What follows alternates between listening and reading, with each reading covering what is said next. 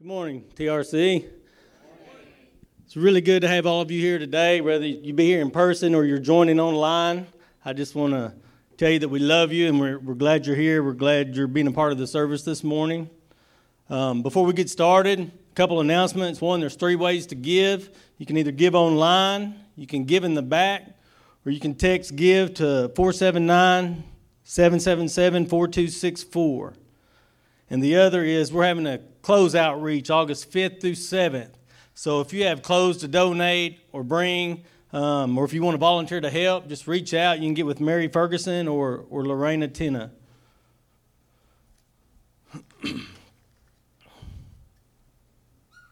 So I'm going to start out with a little story. Several years ago, many years ago on this train, there was this man and these 2 ladies traveling.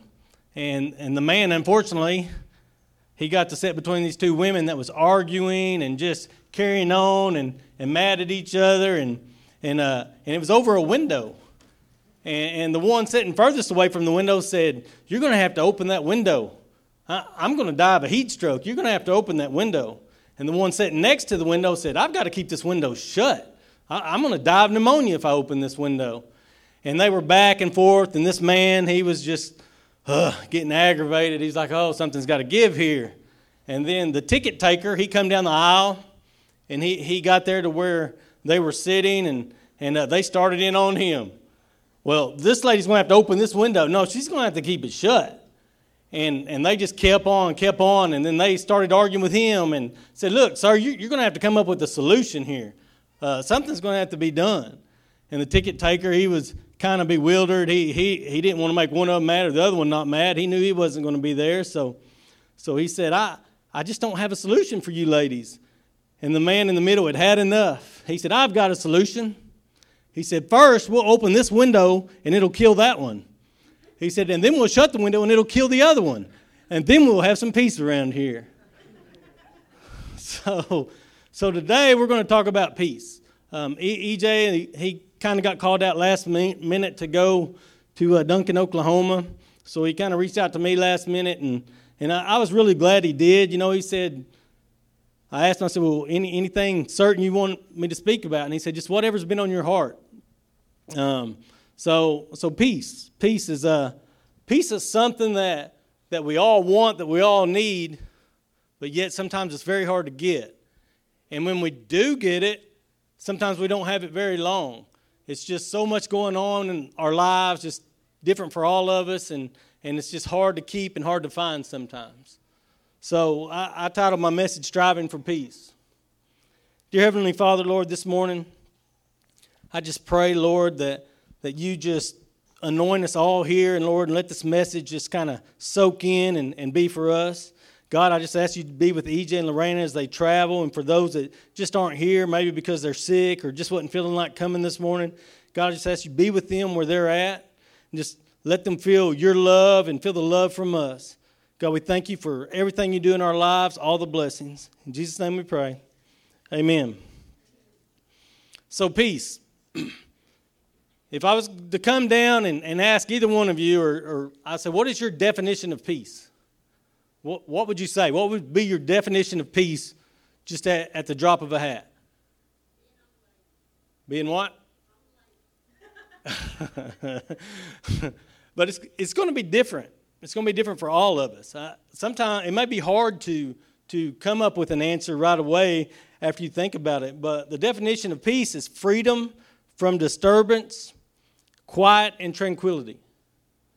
And Lord knows there's many disturbances in our lives every day, things going on, and how often do we use the phrase, "Oh man, I just can't wait for school to start. I'm ready for what? Peace and quiet. Peace and quiet. Oh, the week's been rough. Work has been terrible. I'm ready to go home. I just need some peace and quiet." And we say that phrase all the time. And but peace is merely not the absence of activity, or for many of us, it might be like the man. It might be conflict. You know, just listening to bickering and this, that. And peace is not only the absence of conflict either. You see, to be short, the biblical version is not just being without. Not without conflict, not without depression, not without sickness, not without a disturbance. But it's to be with. Peace is living with like love. Peace is living with generosity, forgiveness, maybe the ability to build relationships for the glory of God. You see, peace is a frame of mind. And we're not going to have true peace in our soul unless we get right with God. He's the one that's going to give us the true peace. And we've got to reach out and we've got to learn that. You see, peace is regarded as one of the key virtues in our life. I mean, we all want it and we all need it, but yet so many of us struggle to find it. And when we find it, it's hard to hold on to. Have you ever found that time in your life when you just feel completely lost? Like you can't think at work and you can't think at home and you can't be happy. And life is just frustrating because this is happening and that's happening. And the feeling it irks you. It just hurts so bad. You're so frustrated because nothing's going good and you just can't seem to find peace. It's happened to all of us. Some of us more than others. It's different for each and every one of us. That's God's story for all of our lives. They're all different. But the funny thing is so many of these things are self-inflicted. We make our own schedules. We make our own commitments. And sometimes we just overload our plate.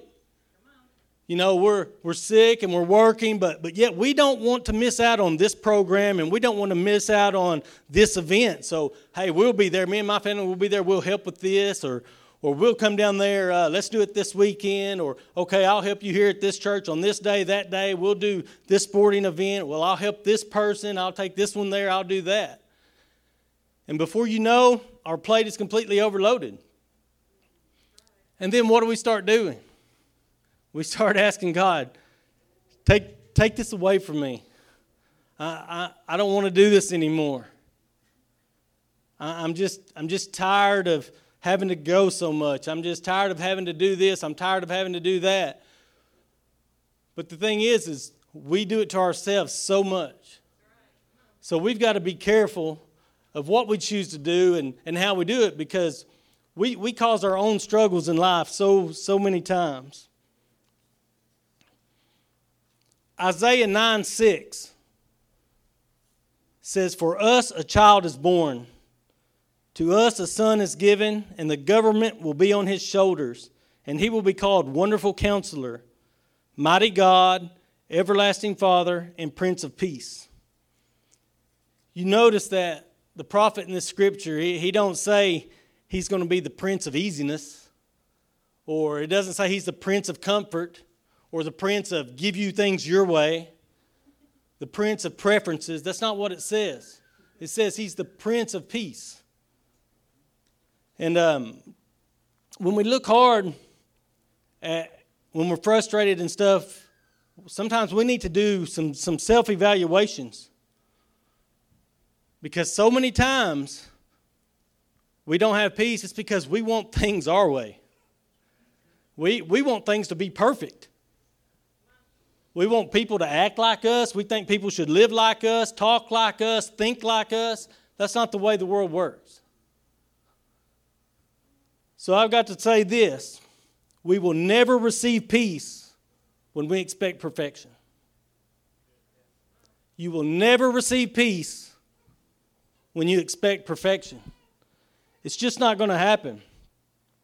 You know, we think sometimes that, okay, well, if God will just help me through these things, if I will get over this sickness, or if I can just pay these credit cards off, or if I can get through this marriage, or if I can get through all these things that we think is going to cause us to have peace, you're in trouble. You're in trouble because you're never going to be over everything. Life is not perfect. That's why we lean on God. That's why God sent Jesus, for us to have an example and to show us the right way. You see, it doesn't matter how clean your vehicle is, how spiffy it is, shiny. If you drive down enough dirt roads, you're eventually going to go through a mud hole. And things are going to change. Life is not perfect. We're going to have hurdles to go over. If you expect perfection, you're never going to receive peace. You know, I've had lots of people tell me, and don't get me wrong, I love all my kids. They're good boys. But people say, man, y'all did so good. Y'all did so good. Your boys are about perfect. Y'all did so good. They're such good boys. Let me tell you something. My boys aren't perfect. They're not perfect at all. You go live with them 2 or 3 weeks, and you'll see just how perfect they are.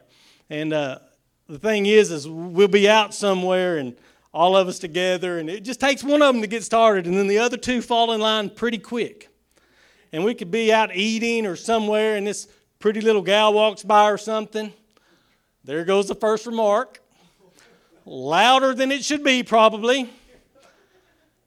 And I just get that feeling. And these 3 veins start to pop out in my head. And I get so aggravated. And so I look to their mom for support. They get that from you? Seriously, that sounds just like something you would say. And then I'm thinking, dang it, she's right. That is me. That is me. You know, it's crazy. Like, we can play this game at home. It's called the dirty clothes and towel pyramid. It just cracks me up. In the laundry room, the basket's about the size of this, up against the wall, right by the washer. And we can put so many in that thing that it just comes up to the top. And I bet they fall off and then they pick them and put them back up. When all you got to do is just rake them in the washer, put a little washing fluid in it, clean them. But that's not going to happen until Mom and Daddy gets there. And Daddy. I assure you. But you know what? I got to be thankful. And we've got to find peace in the things that irritate us sometimes. Because if we don't find peace in those things that irritate us, we're going to be in trouble. And we're never going to be happy. Saying that, boys, you still need to wash the clothes more, watch the remarks. But that's just the way we got to be. Because you know what? I'd rather have that remark, them be with us, than them be out selling drugs or stealing. And I'd rather them take the towels to the laundry room, put in that basket, pile them up, more than, at least they're not laying in the bathroom floor or all over the house. At least they take them. So what I'm saying is we've got to find peace in some of those things that irritate us. Because the Lord knows I'm not perfect, and neither is anyone else.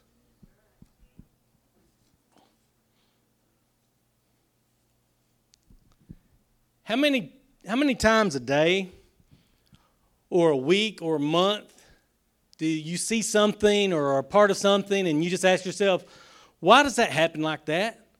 Why is this happening now at this time? Why is this happening to me? You see, there's so many things out there we ask why that's unexplained. You think about all the things that's happened in the Bible. You know, why was Jesus born in this filthy little barn and laid in this old manger on hay? This is God's son. He could have been born in the best mansion and laid in a golden crib lined with jewels on the softest blanket. He could have grew to be 6'8", buffed. No one messed with him. But that's not how God wanted it. You see, God wants to show us that He can give us peace, but it may not be the way that we think it should be. We're going to have to look outside our line of thinking, our way of living, and look at what God is trying to show us, what Jesus has done, the examples they set for us. Life is not perfect. God said that He would guide us with the light in the valley. He didn't say He was going to take us out of the valley.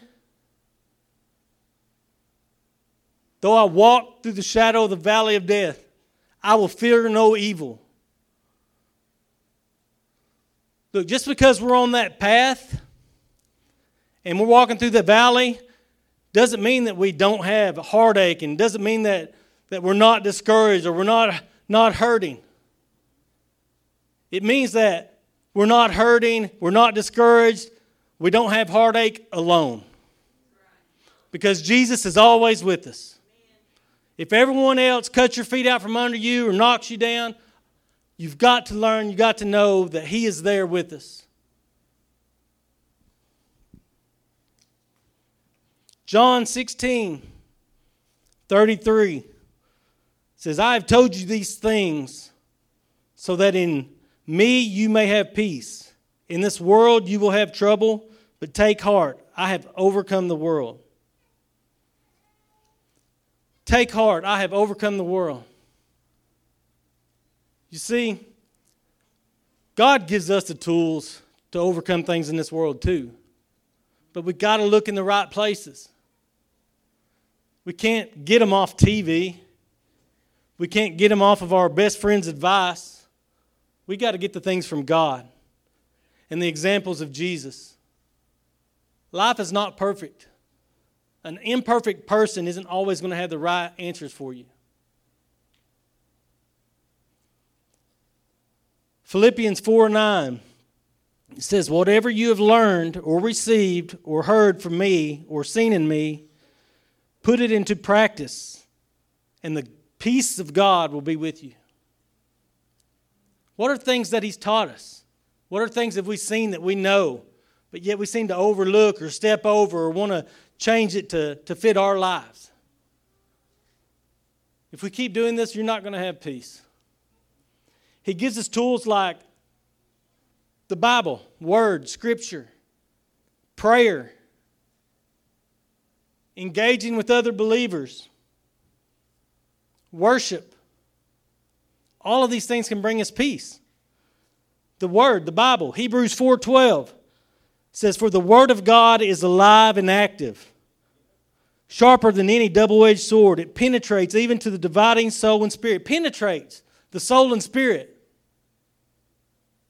If you got some bad things going in your spirit, read the Word. It will discern what you need to do.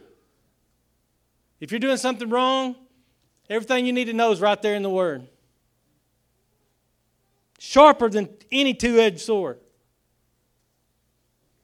Prayer. James 5:16 says, therefore confess your sins to each other and pray for each other. Others so that you may be healed. The prayer of a righteous person is powerful and effective. How many believe that? It's powerful and effective. I've seen it time and time again going on these mission trips to Shiprock, and you see these children delivered from Satan, from laying hands and praying. These people are fasted up, prayed up, and in the name of Jesus, things are happening. But when we come back home and get in our own little world, sometimes it's hard to focus as much. When it happens to you, sometimes it's hard to pray as much. In the Bible, Jesus prayed constantly. Prays to the disciples, for the disciples. All in the Word, in the New Testament. Pray, pray, pray. So that's a tool. He's being an example. He's showing us what we should do.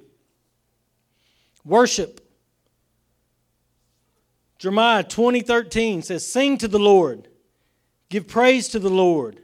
He rescues the life of the needy from the hands of the wicked. How many needy people are in here? We're all needy. All you got to do is worship the Lord. Have you ever just been in one of those moods and you just need something? You need peace. You need something quick. And this is going on in your life, and this is what's hurting. And you pick that song and you go sit in your car. Or you take your phone and you walk out on the back 40 and you crank it up and you just talk to God and you just listen. And you just give it to Him and you worship. You will get a peace. you will get a peace. I've done it many times, and it works.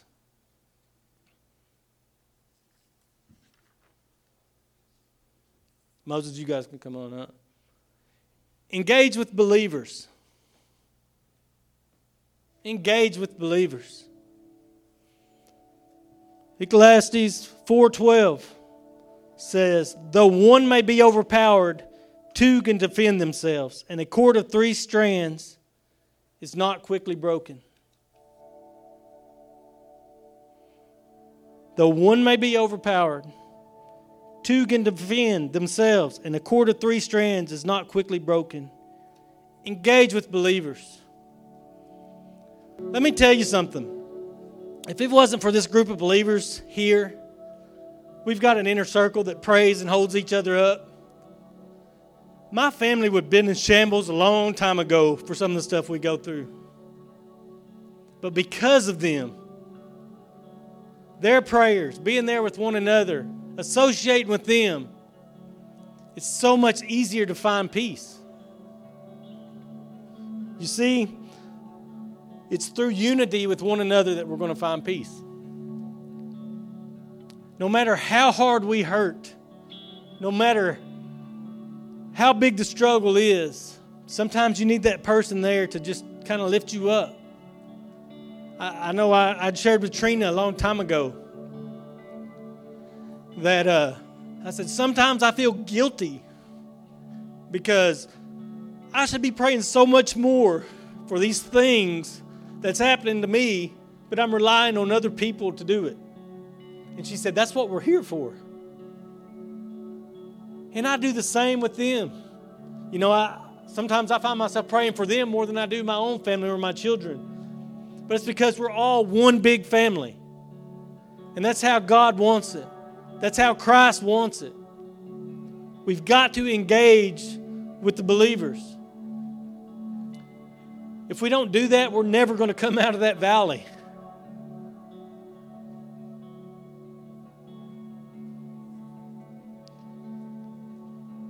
You see, we're all going to have struggles. And it's going to be different for every one of us. It's going to come in many shapes, forms, fashions. And I may not understand yours, and you may not understand mine. But we've got to use the tools that God gives us to find peace. We've all got struggles. And to you, your struggle is no worse than mine. To me, my struggle is no worse than yours. That's how we got to see it. Because everybody hurts in different ways.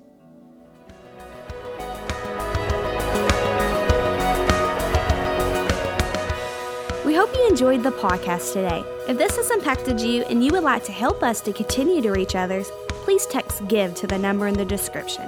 For more information about us and our ministry, go to theremodeledchurch.com.